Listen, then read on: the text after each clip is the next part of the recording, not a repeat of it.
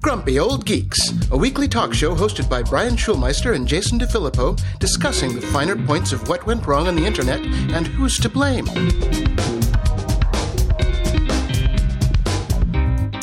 Welcome to Grumpy Old Geeks. I'm Jason DeFilippo. And I'm Brian Schulmeister. Are you well rested after your vacay? I actually am. It was nice. No, I didn't even open up my laptop for 4 of the 5 days.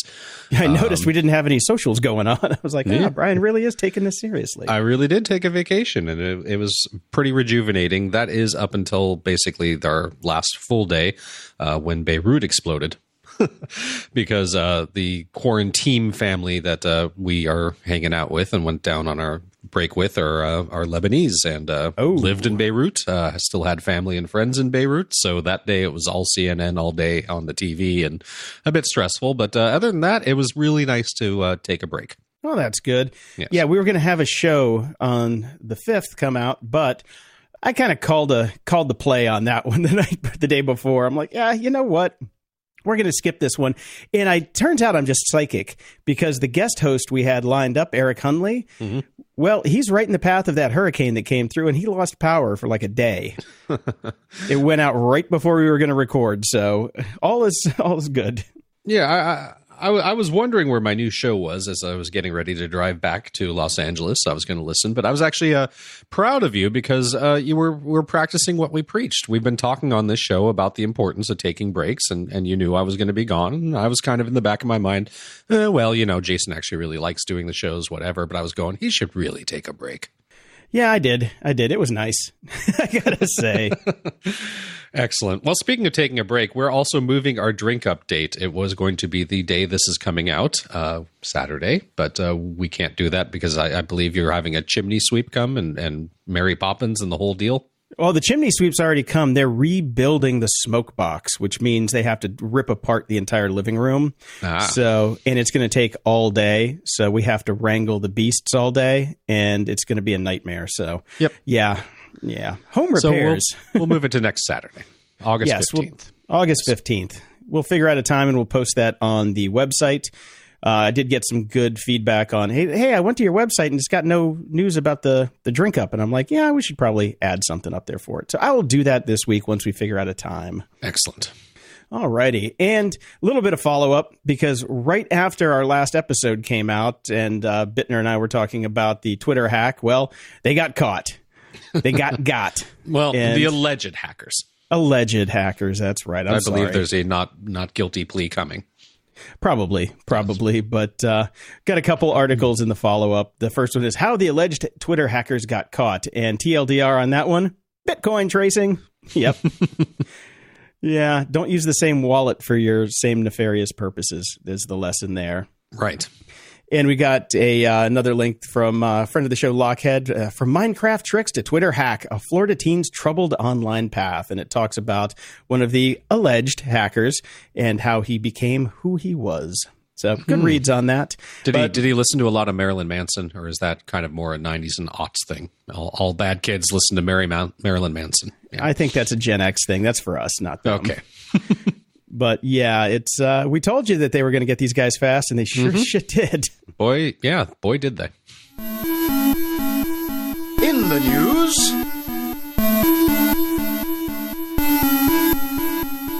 well, this came across the desk last night. A little breaking news, which I'm sure is everywhere right now, and everybody's seen it. Trump issues orders banning TikTok and WeChat from operating in 45 days if they are not sold by Chinese parent companies. TikTok, yes, I see that one. WeChat, not a chance in hell. So, well, I mean, this is a horrible precedent too, because we do this, that means other companies or other countries retaliate. Exactly, and the fact that he wants a giant chunk of the purchase price to go to the Treasury because he can't run an economy. Well, that's not even friggin' close to legal. He can't do that. That's ridiculous. Yeah. I saw some comment on Twitter about that saying it's like a mob boss asking for extortion money. That's what it is. That's straight up what it is. Yeah. So the WeChat thing is interesting because it's basically Tencent, and Tencent's massive. And Tencent also has a lot of stakes in video game companies, the big one being Epic Games, who make Fortnite. Now, you know, you can piss off the TikTok people. All they do is dance and make stupid videos. You piss off the gamers, ooh, that one's going to be tough. But yeah, by all means, please do it. Please do it. I just want to see what happens. I just want to watch the world burn on that one. It would be interesting, you know, and it's Microsoft is basically pushing forwards with talks to acquire TikTok, as it were. So, you know, Microsoft will finally have a social network, in theory. Which they've already got one. They've got LinkedIn. Oh, right. That's true. Okay. Yeah. Merge the two. I want to see people dancing for their resumes. Linked talk. That'll be it. Dance, monkey, dance. And Microsoft is actually going after the entirety of TikTok now. They're like, yeah, we just want the whole thing. We just don't want U.S. rights. So we'll see how it plays out with that. But it's going to be an interesting 45 days. It will be. It will be. We're going to be talking about this a lot. I hope not. I know. In other news, Facebook apparently grew a pair. They finally took down a post by President Trump. Okay. Yep. Day late and a dollar short. That's basically what everybody's saying right now. But yeah, this was a clip from Fox News interview in which he said children are mostly immune from COVID-19. Twitter required the Team Trump campaign account to delete the tweet with the same video and thus removing it from President Trump's personal account as well. And Facebook just straight up just took down the post and said that that is misinformation. So finally, we'll see. We'll see if he continues doing it. So obviously this is an about face for Facebook because Zuckerberg has long been a proponent of free speech on his site. Basically, whatever, go for it. So they finally did take something down. So we'll see what happens now. Yep, we'll see what happens now. And yeah, that video, basically everybody banned it. Everybody in the world banned it except for Fox News. So that tells you how far up Trump's ass they are. Yes. Anyway, I found this one and I was just like, I was so loving this. U.S. Marshals Service National Online Auction. Now they're selling off the Fire Festival swag that they got in the bust for the Fire Festival. Now, I'm looking at the prices on this, and it is just beyond belief. Somebody's buying a hat for $325, a sweatshirt for $395, another hat for $405, sweatpants, $200.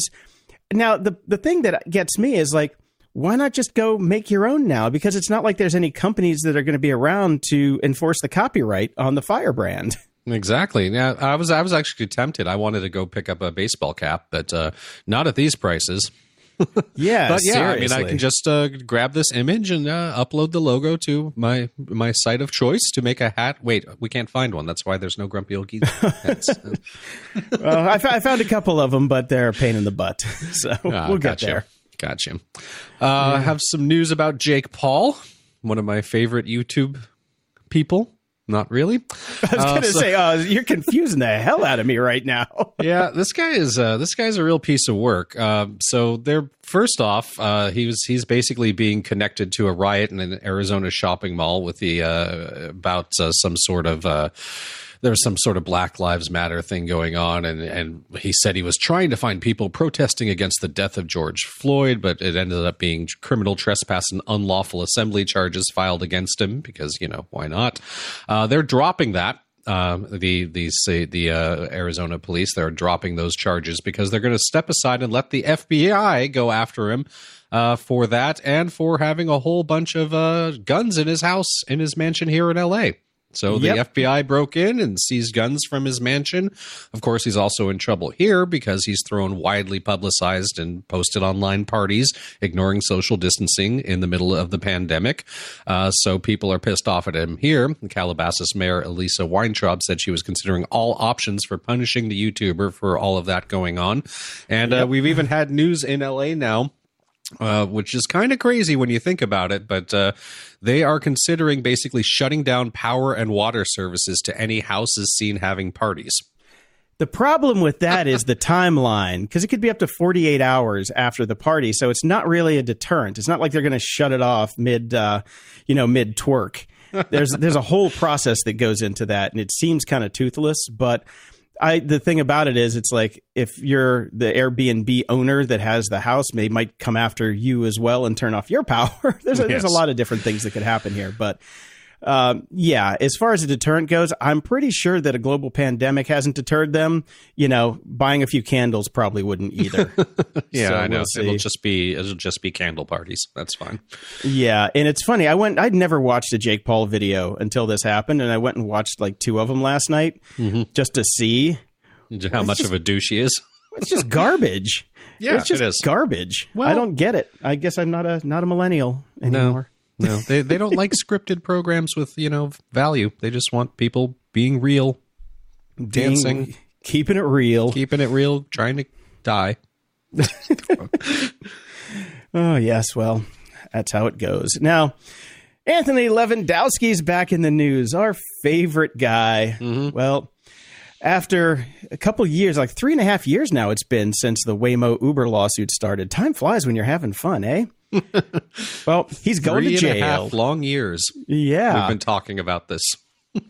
Yeah, he's going to jail with a caveat, which I'll get to in a second. He's going to pay $756,000 in restitution and a fine of $95,000. Okay. And he's got an 18-month prison sentence, but he doesn't have to go until the threat of COVID-19 is over. All right. So never. Exactly, since we'll talk about that in a little while. Never. Here's the rub. Here's the tickle bit. He has filed a $4 billion lawsuit against Uber. All right. So if that lawsuit goes through, well, he's still outside. He could be going to jail a billionaire. Well, if you're going to go. Yeah, Go might a as well billionaire. go good. I mean, doesn't this? I mean, if he obviously wins this lawsuit, I would consider him to be quite the flight risk. Yes, that's true. That's true. Yeah, they need to, Epstein him. Yeah. So the interesting thing is, I read through his arguments about the lawsuit that he filed against Uber, and they actually sound like they hold water. So we'll see how that plays out. And Google wants them to win, wants Lewandowski to win the suit against Uber, because then they can get paid, because they're like, there's no way in hell this guy's going to ever be able to pay us back the money he owes us, the $179 million that he owes Google, Right. or Waymo or Alphabet or whichever branch you want to say. This is like machine learning AI. Yes, Can't yes. figure it out. Either way, it's an interesting twist in the case. So at least he's good. Well, theoretically, at some point in the near future, will go to jail for ripping off Waymo. I'll believe it when he's actually behind bars and I see it. Yep, me too. Yeah. And a little bit of good news, or at least a really cool photo. I ran across this. British astronaut Tim Peake shared a photo on Twitter recently showing people what re-entering Earth looks like, tying in with the moment SpaceX first ever manned spacecraft made its return, which was also cool. But this photo is pretty amazing. It's just a shot out as they're re-entering, and those aren't stars streaking by, but it certainly looks like this is straight off of a Star Trek intro sequence, doesn't it? Sure does. Looks like they're going warp speed. Yep, really, really cool. So check that out. Link in the show notes. Security? Ha! We're joined again this week by Dave Bittner. Dave is the host of the Cyberwire podcast and also the co-host of the social engineering podcast Hacking Humans with Joe Kerrigan, as well as the co-host of Caveat with Ben Yellen, where they discuss law and policy as well as surveillance and privacy. Brain fart there. You gotta take a deep breath before you go into this intro, because if he adds one more podcast to his quiver, we're gonna have oxygen tanks. I know, yeah. I usually have a nice joke podcast at the end of that, but I was starting to get oxygen deprivation. I was getting a little woozy. Yeah. Actually, before we jump in here, I was worried about you yesterday, Jason, because I saw a story come by where it had to do with LA County Police going to someone's house and a Rottweiler. Oh, and I thought to I was like, please don't be Jason. Please don't be Jason. Please don't be Jason. It was not me. 10 minutes later, I saw you tweeting about something. So I was like, oh, okay, it wasn't Jason. No, we're all good here. We stay out of we try and avoid the long arm of the law whenever possible. Yeah, that's good. Good. So I said, Brian and I do part of the show in the morning, and then we do our little security thing here in the afternoon. And in between those two times today, I tried to pay my CPA online. Well, Bank of America said, no bueno. So I had to call in, spend 15 minutes on hold with the worst hold music you've ever heard. It's one of those kind of things that, Brian, you probably know what this is. It feels like a rolling crescendo that kind of loops in on itself. It feels like it's always, escalating, that kind of musical trick. Oh, yes. Mm-hmm. Yeah. Yeah. That's what their hold music's like. So you just get anxious. Right. It's terrible. It's just like the anticipation is like a Michael Bay movie. Like, Come on already. I think an entire book could be written at some point, investigative journalism wise, about how we've ended up with the most annoying music that's supposed to be non-annoying, but that is where we end up at. So it's pretty crazy. It's supposed to just relax you and keep you calm while you're in an elevator or waiting on hold, and all it really does is make you go slowly mad. Yeah, I think they should be called murder tunes because that's really what all you want to do. So once my murder tune was done, I finally got to talk to somebody. Turns out that there have been some charges on my account, and she's going through and we're listing them. And then I see these ones for Kindle services. Now, normally you'd think those are something you bought on Amazon Kindle, maybe. Mm-hmm. But then I'm thinking, no, that should come through as Amazon. Yes. And then I noticed, and she noticed as well, that there are international transaction fees attached to those. They were like, $10.49, which I think is usually what you would get dinged for your $9.99 Kindle Unlimited subscription. Well, we saw those things, and she's like, yeah, there's a bunch of these in the past couple days. I'm like, not mine. So they went back, and she's like, we can go back a whole year and track these. We're going to open up a ticket on it, start an investigation, but we're going to refund you the money. International stuff is going to take a while. I'm like, it's 31 cents a shot. That's fine. But so then I went and did a little deeper dive, and I went into my Kindle Unlimited subscription on Amazon. Completely different credit card, turns out. Okay. So they were doing one of those things where they ding you for a little bit of money to test the card until they can go and get it all. So, I see. Yeah. I have to say, thank you, Bank of America, for your fraud protection because, a phrase rarely uttered. A phrase. So they reached out to you. They detected it and got in touch with you. Yeah, because I was making an online payment to my CPA, and I'm like, okay. It came back as like your card's been locked. Please call this number. Decline. Blah blah blah. I see. And so they had a flag on those transactions already. And then when I made because the transaction to my CPA was like $575 for my taxes. Yeah. And it was big enough where they're like, hold the phone. Let's do a little investigation on this one. So they were very cool on the phone too. She was really good. She made it a very strong point out of the gate. This is Charlene. I'm from Missouri. It is part of the Bangladeshi script. Yes, it was not like, hello, this is Charlene and I'm in Missouri. How can I help you? Nope. Right, she had unless she's got really good voice training, she sounded pretty normal. So at least for somebody from Missouri. Did you start off with annoyance that your charge didn't go through, which then turned into gratitude that that it was for a good reason? Honestly, I'm never annoyed by that. I'm annoyed by their hold music, but I'm always annoyed by me. that. I'm always annoyed by that. I remember, I can't remember what I was purchasing. Oh, it was around Christmas time, and I went to get like a lot of booze. Like my wife was like getting stuff for people in her office and stuff like that, and it was like a $500 run at Ralph's, and they didn't accept it, and they didn't accept it, and then I called in and said what I'm doing, and they said okay, it's going to run, and like it took 30 minutes of repeated attempts to get my credit card to actually process. And I'm like, you guys are a-holes. It depends on who it is. Like if I've had to do that with Amex, and Amex is like under 2 minutes to get it fixed. But this was a debit card on a bank account, on a business bank account today. So I'm very happy that they took the time. But as the phrase goes, your experience may vary. Yeah. But there are sometimes when I get the fraud calls. We talked about it on the show one time. I got a charge on Virgin America that somebody was buying drinks on a flight to San Francisco. And I'm like, nope, sitting in my living room right now. Definitely not me. So, I'm sure your account is noted that, if anything takes place that isn't online and is outside of a 5 mile square radius, this should be checked into. Exactly. Yeah, I'm geofenced. I can't go anywhere. You are very tightly geofenced. Very tightly geofenced. Yeah, that was a fun experience. Well, it worked out for you. So. Yeah, because if they were going to take everything, then yeah, that would have been a statistic after that, because that would have just broke me. Well, I have a short little story about something that isn't working out very well for any of us. This comes from Krebs on security. A robocall legal advocate has leaked customer data. Yes, this is the Isn't It Ironic news segment. It's a California company that helps telemarketer firms avoid getting sued for violating laws. So that tells you what kind of company this is to begin with. But they accidentally has leaked the phone numbers, email addresses, and passwords of all of its customers, as well as the mobile phone numbers and other data on people who have hired lawyers to go after telemarketers. So, yay, they're called the Blacklist Alliance. A lovely little name.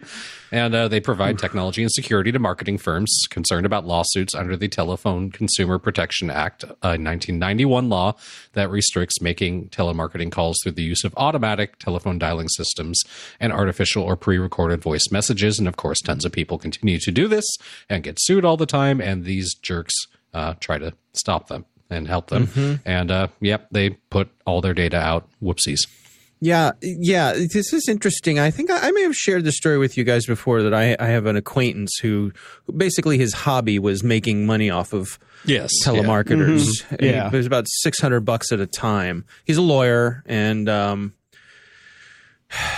my favorite person in the world. But this is what he would do. And so it's interesting to me that this organization has a really do not call list, which would include someone like him. It seems to me like they had a list of people who are litigious when it comes to these sorts of things. And so it makes sense. It seems to be that might be the only way to get us off these call lists now, is everybody needs to file one lawsuit against one of these companies, and you will get on the real do not call list. Yeah. But yes, very ironic. Well, I mean, our segment is full of these today. So let's continue along. It keeps getting better. Well, Canon, the makers of cameras and copy machines and fax machines and all those good things. Printers that never seem to work. Yeah, never buy a Canon printer. Man. Well, turns out they've been hit by a ransomware attack. All right. So... They got away with, 10 terabytes of data, private databases, and all sorts of goodies. And it affected a lot of different things, including their email, their Microsoft Teams account, and the whole website for the USA, and a bunch of other internal stuff. So Canon has disclosed that it is real, and they're working to address the issue. So evidently this is affecting some of the users who have... I guess Canon has a feature, I guess, for photo storage who knows what, but they give you 10 gigs of storage for free. And that's been locked down by the ransomware. Right. This is allegedly from the Maze gang, who is a very active, well-known ransomware gang. And as this story describes, what they do is not only do they lock up your files, but they steal a bunch of them. And then part of how they put the screws to you is they threaten to release the information publicly unless you pay them back. So it's sort of insult meet injury. Yeah, I would like to see Maze meet baseball bat, but yeah, they're very active and very successful. It'll be interesting to see how this plays out. Do we know where they're from? Maze, yes. My money's on Russia somewhere, but no, you're right. It's Russian Federation. Yep. Yep. Russian Federation. The Russians. All right, fucking Russians. Yeah. What you gonna do? Speaking of Russians, yes. Let me get my stuff back here. So are you gents aware that the U.S. has put out a $10 million reward for information leading to the arrest or identification or something of folks who are interfering with the U.S. election? I know where one is. Passing. Can I get $10 million for pointing my finger over to the White House? Yeah. Foreign. It's got to be foreign. Sorry. Oh, damn. I know. Yes. So when they announced this, there were no shortage of exactly that line of humor. Uh-huh. Roger Stone was a popular target as well. But it's a real deal. The other thing that's been getting a lot of attention is the PR with this that the State Department has put out includes the classic picture of a faceless hacker in a hoodie. Right. And isn't that Zuckerberg? Let's do a little. Yeah. So one thing we were talking about in one of our back channels here at the Cyberwire was it seems to me that if we want to replace the hacker in a hoodie imagery, and I think everybody agrees we want to replace the hacker in a hoodie imagery, we need to come up with something better. And nobody seems to have come up with something better to replace it. I was curious what you guys thought about that. I just think we use a shot of Keanu Reeves from The Matrix. I don't know. I don't know. The hacker thing with the hoodie is good. I don't feel the need to replace it. I'm okay with it. It's kind of old and tired. Now that we know that most hacking comes from internal threats, you could just basically use any iStock photo of a bunch of nerds sitting in a cubicle farm and just point to "hacker is here," because most of your threats are internal nowadays. Well, yes. So I think, Jason, your point is a good one, that it is an old stereotype. An old trope. These days, the hacker groups, there's a lot of professionalism that goes along with these sorts of things. These groups are run like businesses. But Brian, to your point about the Matrix, I mean, those are the other stereotypical images we see. We see the hacker in the hoodie. We see the Matrix binary waterfall of ones and zeros, right? The glowing green characters. Yep. Lots of times we'll see an image of a lock. Yes. Over on a computer screen or superimposed with the images. Someone, again, hacker in a hoodie leaning over a laptop, something like that. But those are the ones that come up over and over again. And I don't know. I wish we had some good creative juices, some creative organizations that could come up with something better that would stick. It's just not as interesting as just having a frumpy guy in a button-down T-shirt or a button-down shirt sitting at his desk. Well, you can use a picture of Keanu from The Matrix when he first comes into the cubicle farm before he gets the phone the first time. He's just sitting at his desk, in the suit, staring at his computer, hating his life. Yes. That's kind of more of what it normally is nowadays. That's true. All right. Well, to get back from our little side trip there, what's going on here is that evidently in promoting this bounty for election interference, the U.S. has been sending text messages out to Russians and Iranians. Okay. In their native languages. And so we've been seeing a lot of reports from folks in that part of the world saying that they woke up with these text messages on their phones. And, of course, they immediately assumed that it was some kind of fake thing, some kind of hack, because why would the United States State Department text you directly and offer you $10 million for information about election interference? If you flip on your friends. If you send me $2,000, we will send you $10 million. We'll send you $10 million. Right. Yes. Exactly. I mean, I know we need some money in our government right now, but come on. We're still waiting on that sweet TikTok money. That's what the government's waiting on right now. Right. But honestly, this seems like, a pretty good idea to have somebody that's in country flip on their friends who are trying to do this. They get paid. They can get the hell out and move on with their life in hiding for the rest of their lives. Yes, forever. Yeah. Well, we'll see what comes of it. Works. We'll see what comes of it. Yeah, it's complicated. It's certainly given the situation, the political situation right now, and motivations of various groups and so on and so forth. It's complicated. So. It also opens the door for great misinformation possibilities. Like somebody could actually try and flip on somebody, and they just come up with something else to get their enemies arrested and taken away. So it's like you got one hacker group here, you got one hacker group there. The one hacker group turns in the other hacker group that had nothing to do with it, but they basically can place false information on their systems if they hack into them to make it look like they were going after the election, and then they have one less hacker group to deal with. It's a possibility. I'm just saying, if they're going to get creative with it. Throw money at the problem. Yeah. It's what we do best. It's what we do best. So my last story this week, bad news for the folks at Intel.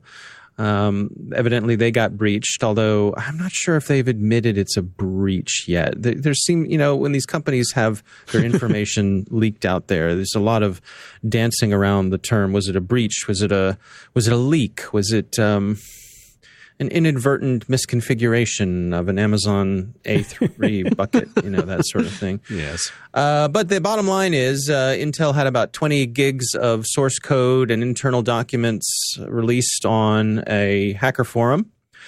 All kinds of interesting stuff in here. I mean, these are internal, secret, Intel-only documents about how some of their technology works, technical documents, marketing documents, roadmaps for products, binaries, schematics, documents, tools.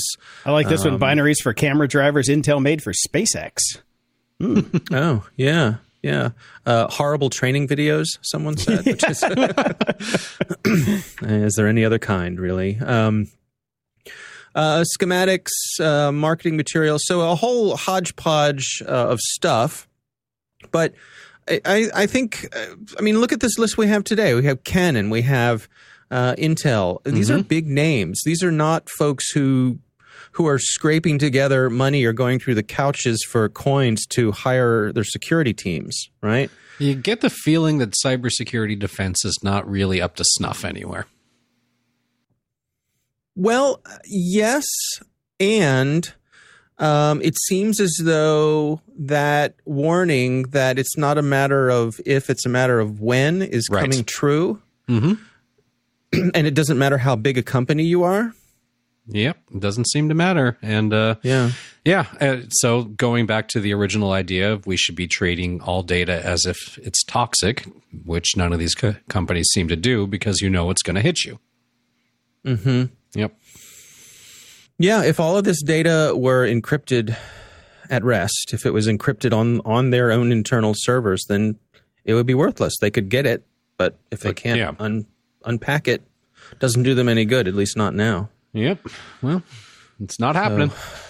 Yeah. That's our takeaway is it's not happening anywhere, really. And honestly, the larger the company, the larger the attack surface for these people. And it only takes, a little bit to get your foot in the door, get your little baby toe in the door, and you can work your way through and work your way up. We've seen it done a million times, and it just seems like these systems, like these massive corporate networks, need to be segmented a lot better and not talk to each other so much. Let's go back to the Battlestar Galactica idea. No networked computers. Everybody gets a zip drive or a floppy, and we have to use SneakerNet to move things around. Corded phones everywhere. Yeah.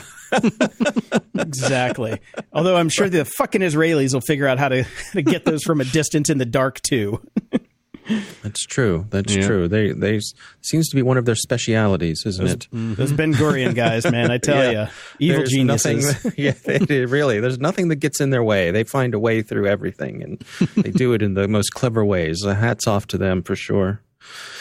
All right, gents. Well, that's what I have this week. Hang in there till next week. Good to have you back, Brian, by the way. Yeah, I'm torn on that, but yeah, it's nice to be back. I mean, selfishly for myself, it's nice to have two people to talk to instead of one. But yes, I do understand the impulse to not want to come back from vacation. I'm on board. There is that. Yes, but it is nice. Board. It's nice to be back as well. So we'll have more fun next week. All right, take care, guys.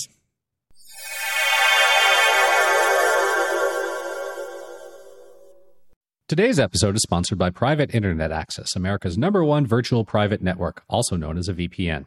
Even if you use incognito mode, your internet service provider is storing your browsing data and many times even selling it. But Private Internet Access, or PIA, can help. PIA encrypts and reroutes your internet traffic through one of its own servers, hiding your data from your internet service provider or network admin. And with servers in over 75 countries, you can get unrestricted access to geo-block content around the world.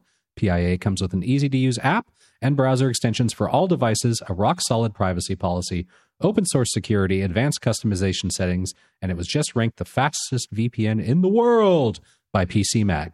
If you sign up with PIA right now, you can take advantage of a special deal only for GOG listeners. By using our link, gog.show/VPN, you can get complete digital privacy for less than $2 a month and 4 extra months for free, which means only $1.98 a month and up to 83% off. That's so much more inexpensive than virtually every other VPN on the market. And if you get it right now, you can take PIA's 30-day risk-free challenge. You can try it out for 30 days and see if you like it. If not, just return it for a full refund. So go to gog.show/VPN and try out the best VPN on the planet completely risk-free. That's gog.show/VPN. Warmer, sunnier days are calling, and it's time to fuel up with Factor's no prep, no mess meals. Meet your wellness goals in time for summer, thanks to the menu of chef-crafted meals with options like Calorie Smart, Protein Plus, and Keto. Factor Fresh's never-frozen meals are dietitian-approved and ready to eat in just 2 minutes. So no matter how busy you are, you'll always have time to enjoy nutritious, great-tasting meals. Make today the day that you kickstart a new healthy routine. What are you waiting for? Step into a world of endless culinary delight with over 35 enticing meal options and over 60 tantalizing add-ons refreshed weekly. This May, supercharge your wellness journey with dietitian-approved dishes built on ingredients you can count on. Treat your taste buds every day from sunrise to sunset with effortless, nutritious choices, spanning from energizing breakfasts to delectable desserts. Indulge in the luxury of restaurant-caliber meals right at home. Savor the sophistication of filet mignon, the freshness of shrimp, and the bold flavors of blackened salmon. Simplify your life with Factor meals, ready in just 2 minutes. Say goodbye to grocery runs, tedious prep, and cleanup. I love these things. I can't even tell you what I had this week because I had so many of them. But that's the great thing about Factor. Every week you have new options, and they're delicious. And you can tailor your eating experience with 6 specialized menu options. Whether you're looking to cut calories, boost protein, go meat-free, or maintain a well-rounded diet, they make it easy to support your lifestyle goals. Tune in to taste, convenience, and wellness with every bite. Head to factormeals.com/grumpy50 and use code grumpy50 to get 50% off your first box, plus 20% off your next box. That's code grumpy50 at factormeals.com/grumpy50 to get 50% off your first box, plus 20% off your next box while your subscription is active.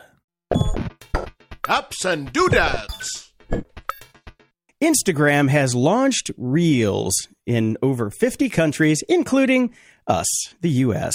Yep. Now, let's thrilled. talk about this. It's another notification I'm going to have to clear out all the time with the same content being posted in 18 different places. Can't wait.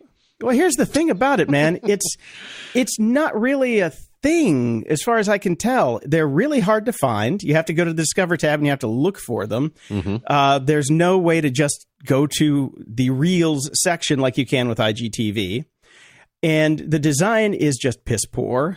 And it is the same thing as TikTok. It's useless content. Absolutely useless content. I was to us, Jason, to us, because we are old.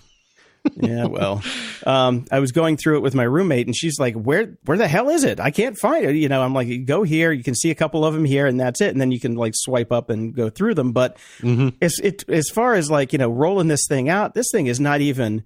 It's not fully baked. It's like not even in the oven yet. It's terrible. Yeah, it's absolutely terrible. Give it a couple months and a couple app updates, and it'll be pushed front and center, not just on Instagram. It'll be added to the Facebook timeline and pushed up at top, so you can't escape it. Just give them time. I don't understand why they always seem to launch so piss poor with these things. It's not like they didn't even have – they had the back end for all this already. They had a TikTok clone called Lasso like 3 years ago. Yep. So all this stuff existed. You just need to bolt it into place better. Yeah, because Lasso was a standalone one, but that failed miserably. So they're like, oh, let's just keep it in Instagram since everybody's already in Instagram already. Yep. And then we can run our ads in the same app. But it's like it's getting the beauty of Instagram when it started is it was one thing and they did it really well. And now it's just a dumpster fire. It's like, do you ever watch any IGTV videos? No. No, of course not. Why would I? Yeah, exactly. It makes no sense. Yeah. So... Well, but, I, for one, appreciate Reels being hidden away and hard to find because I don't give a shit. I don't want to see it. Exactly. I don't want to see it anyways. Yeah. So, and this was a fun one. Automated mistake by Apple kills all Mac developers' apps. Now, this is one guy's app, Charlie Monroe. He created the Downy Video Downloader. And they basically made a mistake on Apple's side, and some AI was going through and flagged his apps as malware, and they wouldn't turn it back. They wouldn't fix it for 24 hours. Right. And all of his users basically got a warning that popped up that said, this program may harm your Macintosh. Please turn it off or delete it. Right. Which really, screwed the pooch on him. And Apple was just like, meh, shit happens. Well, yeah, it does, doesn't it? But that'll destroy you as a developer because, yeah, if you're smart, you get that notification, you delete that, you never go back. Exactly. And so hopefully Charlie is smart and is putting together a lawsuit against Apple for, ruining his business. So I would believe that that's something actionable. I could be wrong, but I'm not a lawyer. Yes, we're not a lawyer, nor do we play one on this podcast, but it seems to me that would make sense as well. I think he's got he's got a valid point that, that was totally not his fault. It was a mistake on their end, and it's going to destroy his business. Yep. So hopefully he has the chance to at least email all of his customers, but I don't think, I don't know if he gets email addresses from the App Store now. And I knew you couldn't in the old days, but maybe they changed that. I've left the developer side on Apple a long time ago. Yes. Never looking back.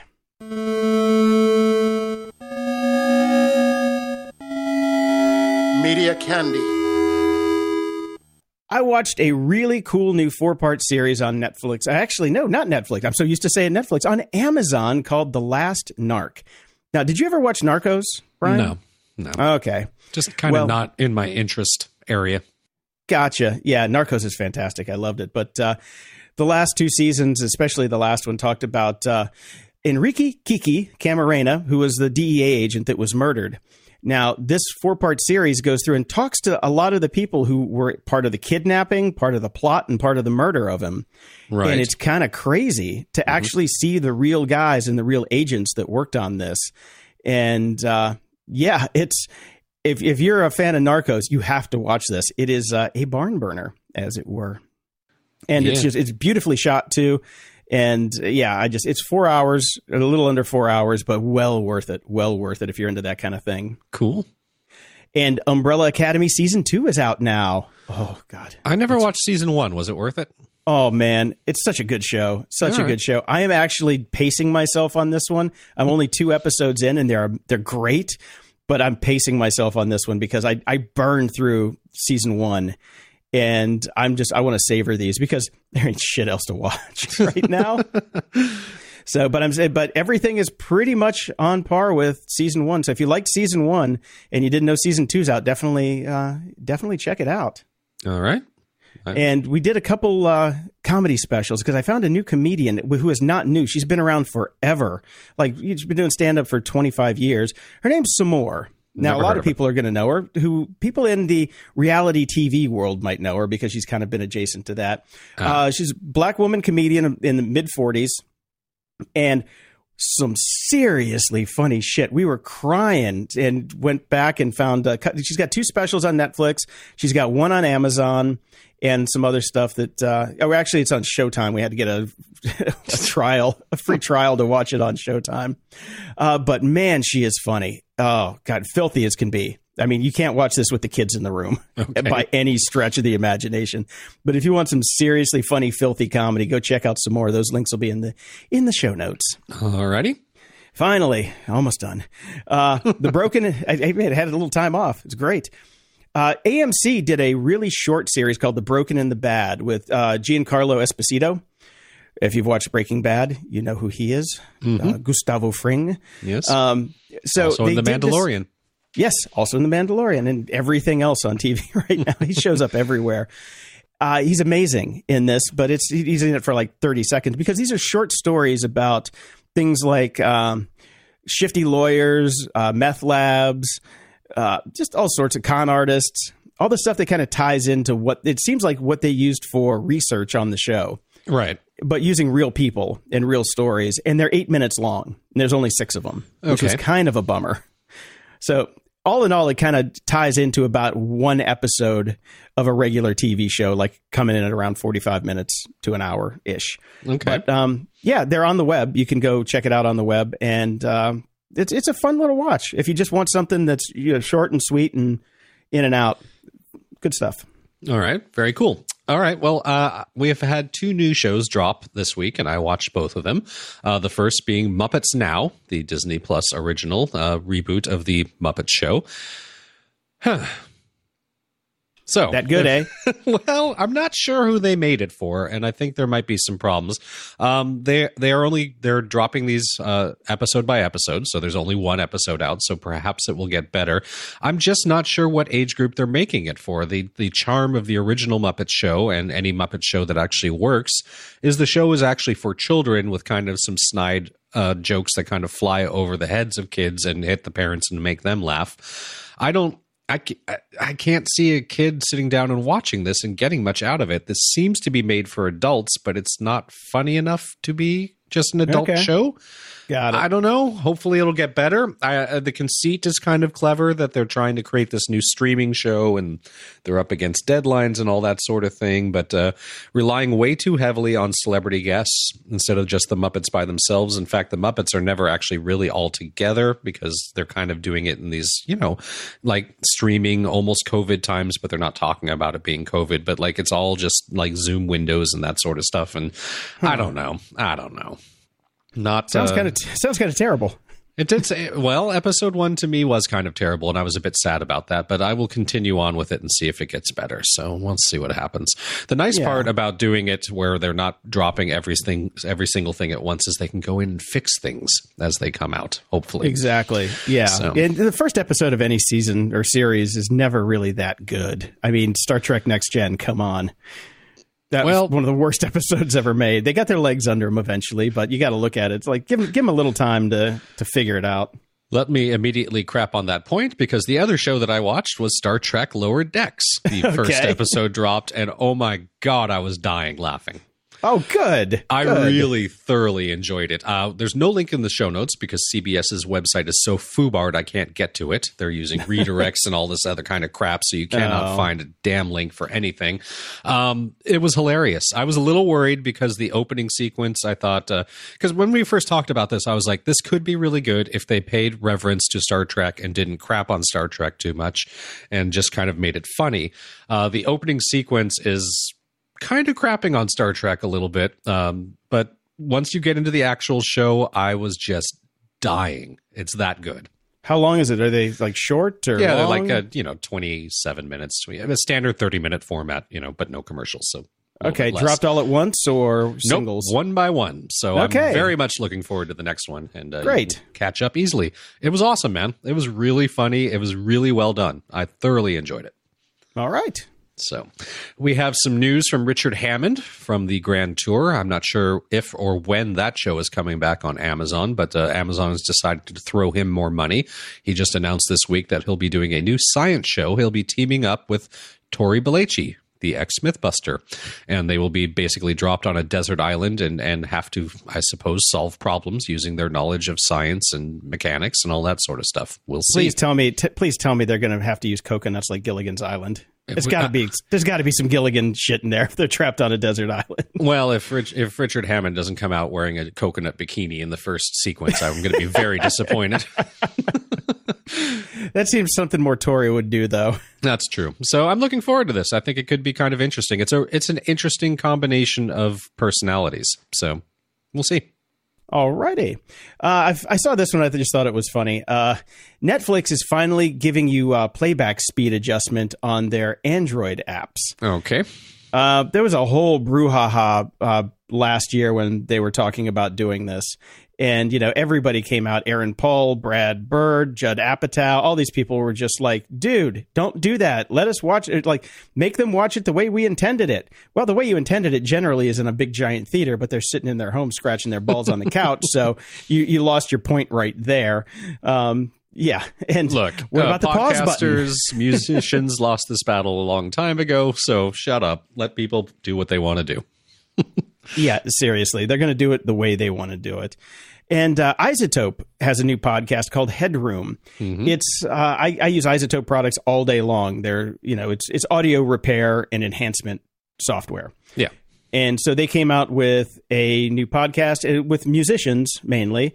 And, the first one is okay. The problem that they have, it sounds good because it's Isotope. The problem is that the hosts are plodding and slow, and they don't edit the actual show. Oh, so no editing?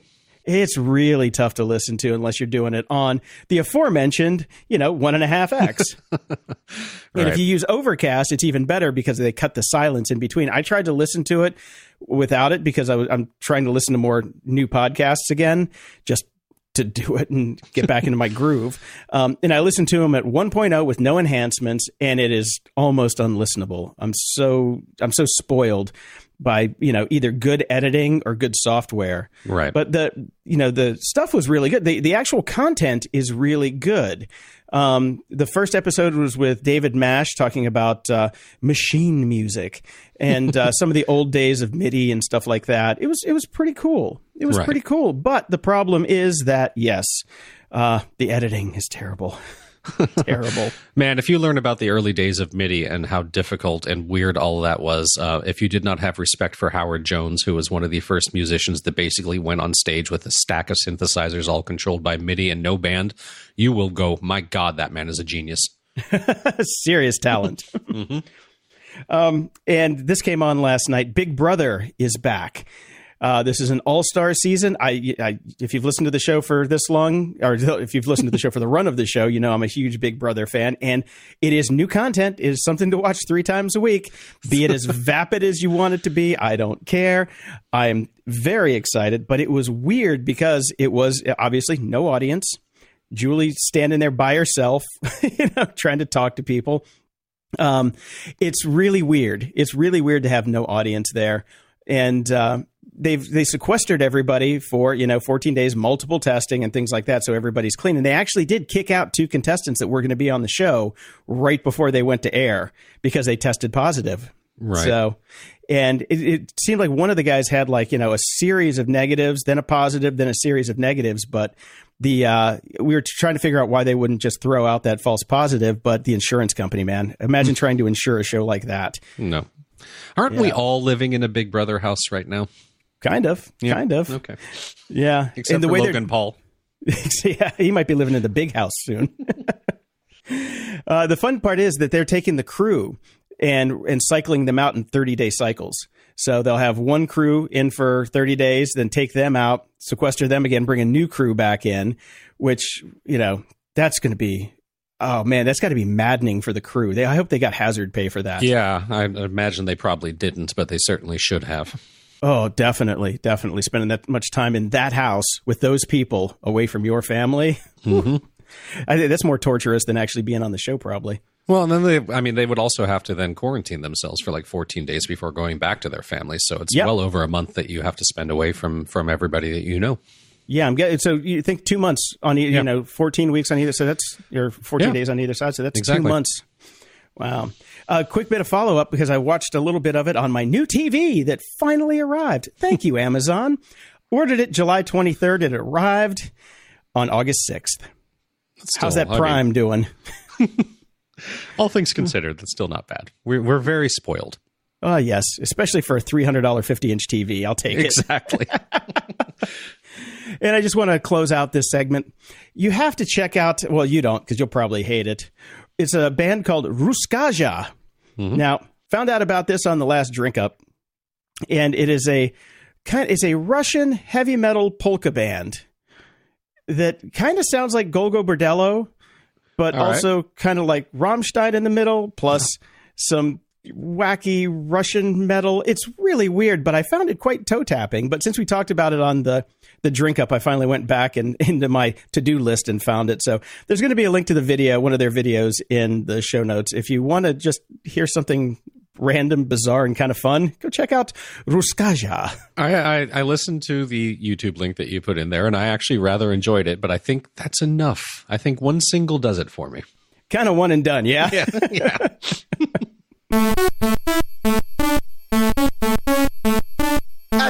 library. So I've been walking a lot more, Brian, and getting my steps in and trying to get fit again because the weather is not volcanic outside anymore. And so I've been trying to get back to my inner zen. And when I go for walks now, I've been listening to the Alan Watts collection. Okay.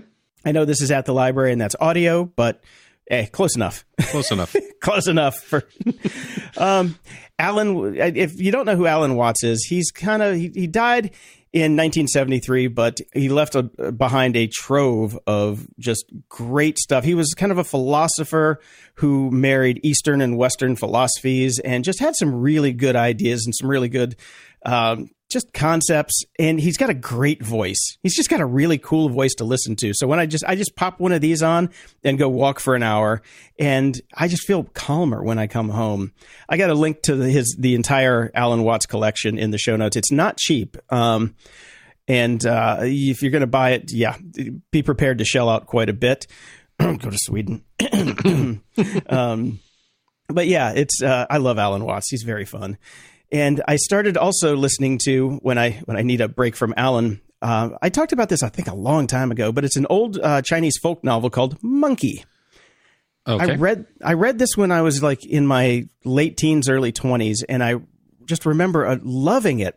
It is a very old Chinese folk novel about basically a stone monkey and his adventures. It's kind of hard to explain, but it's really fun, and it makes you think a little bit sometimes near the end there.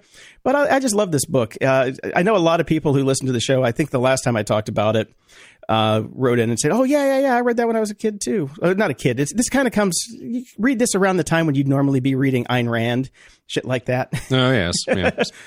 But it's fun. And 1984, you get into your deep philosophy phase. Exactly. Because what made me think of this is I was doing a lot of meditation back then in my late teens, early 20s, and listening to Alan Watts kind of like brought me back, and I'm like, oh yeah, I remember Monkey. I want to get that. Now the caveat here is, you can buy it to read it, in book form, or you can get the audio version like I do. The audio version is kind of old. It's very kind of old. It sounds old. It's got crackles and pops like they recorded it from old vinyl. Like old vinyl. But the guy who's doing the voices is fantastic. It just kind of takes you away from like the hyper overproduced stuff that you hear nowadays. Yeah. And I enjoy that part of it. So listen, if you're going to get it on Audible, listen to the sample first before you throw down your cash. Right. Excellent. And, Jason, you sent me a message as I was checking into my vacation home for the weekend about a new book that had come out, and I had gotten the email from Amazon as well. And I was quite excited. I thought it was a bit weird because, Christopher Moore just released a book, Shakespeare for Squirrels, that we both read. And we got a notification from Amazon that a new title had been released, Idiot, a humorous fantasy. And I was like, that doesn't seem right, but you never know. He does recycle his characters in books, and maybe he was working on it and just kind of did a twofer and snuck one out on us that we were going to get an extra book from him. And the other thing, the thing that was interesting too is like the cover art was not his standard fare. So I'm looking at it going, maybe he's trying something new here. Yeah, well, we had Noir, which was not his standard covered art fare either, so it was not out of the realm of possibility. And I was almost getting ready to buy it, but then, kid yelled or something like that, and I had to get a scooter out of the car, and so I was distracted, and I didn't, and I'm glad I didn't, because a retraction has been released by Amazon. And the other thing that I thought funny, because I didn't read it at the time, is then I read the brief synopsis of the book that was in the email, and I was like, this sounds really familiar. But again, he's revisited these characters a couple times, so you never know. So Amazon sent a retraction saying that we're contacting you about the new release, Idiot, Humorous Fantasy. The title was incorrectly attributed to the author you follow, Christopher Moore. We're sorry about the inconvenience this has caused. I'm assuming that would mean that they would refund people as well, instead of just being sorry about it. But I'm sure I didn't purchase it, I don't know. So then I followed up a little bit about this, and Chris Moore, of course, has tweeted about it. He's saying, that is not my book. They are even using the plot from Fool as the description. Hence, no wonder I thought it was so familiar. Yeah. But do not buy that book, Idiot. It's not mine. I'm trying to reach Amazon to pull the link. And then he got a bit more into it. And it turns out there are some publishing companies in, let's just say other countries, that basically do this a lot. and authors are constantly fighting against it. So they basically rebrand and re-trademark an existing work and try to sell it. Interesting. Interesting. So, I basically, I quote unquote bought it. Right. But I got it through Kindle Unlimited, so it was more like Free. borrowing it. So I went to go find I went to my digital purchases, and I'm trying to find out like where it didn't show up in my purchases. I'm like, oh, maybe they refunded me already, because I didn't realize that I'd gotten it through Kindle Unlimited, because I just hit buy. Yeah. And it's still in my library for some reason. I figured they would have pulled it by now, but it's on my Kindle, my actual Kindle device that I have, my Paperwhite. So I'm, obviously going to delete it and return it. But I was very surprised by that. And these people are scumbags. Yep. Also Amazon's fault. True that. Closing shout outs. We were going to do feedback loop in this episode, but we have so much of it. We would be here all day, and we've got stuff to do. So we're going to pull all of that. We're going to move all the feedback to its regularly scheduled Wednesday release, Tuesday recording for us. So that might be an all feedback episode, because we have so much, and obviously we're going to get some more in before that as well. Thank you everyone for writing us. We really do appreciate it. Sorry, some of the stuff might be a little dated by the time we get to it. But again, a mountain of feedback this week. Yes, thank you very much for everything that we have to go sort through and edit. And I'm glad you're back. I'm somewhat happy to be back. Yeah. Not going to lie, floating around in a pool drinking beer is more fun than podcasting, but I'm happy to be here. Yeah, that's true. Yeah, this pays better, but not by much. Not by much. At all. Until next time, I'm Jason DeFilippo. And I'm Brian Schulmeister. Thanks for listening to Grumpy Old Geeks. To support the show and keep us on the air, go to gog.show/donate. Toss us a few bucks and we'll love you forever. If you want some swag, then head over to gog.show/shop. No baseball caps yet, but we're working on it. Your support really keeps us going, and we really appreciate it. Show notes for this episode are at gog.show/461. From there, you can find links to old episodes, leave feedback, ask questions, donate to the show, and get links to stuff we like. Stay grumpy.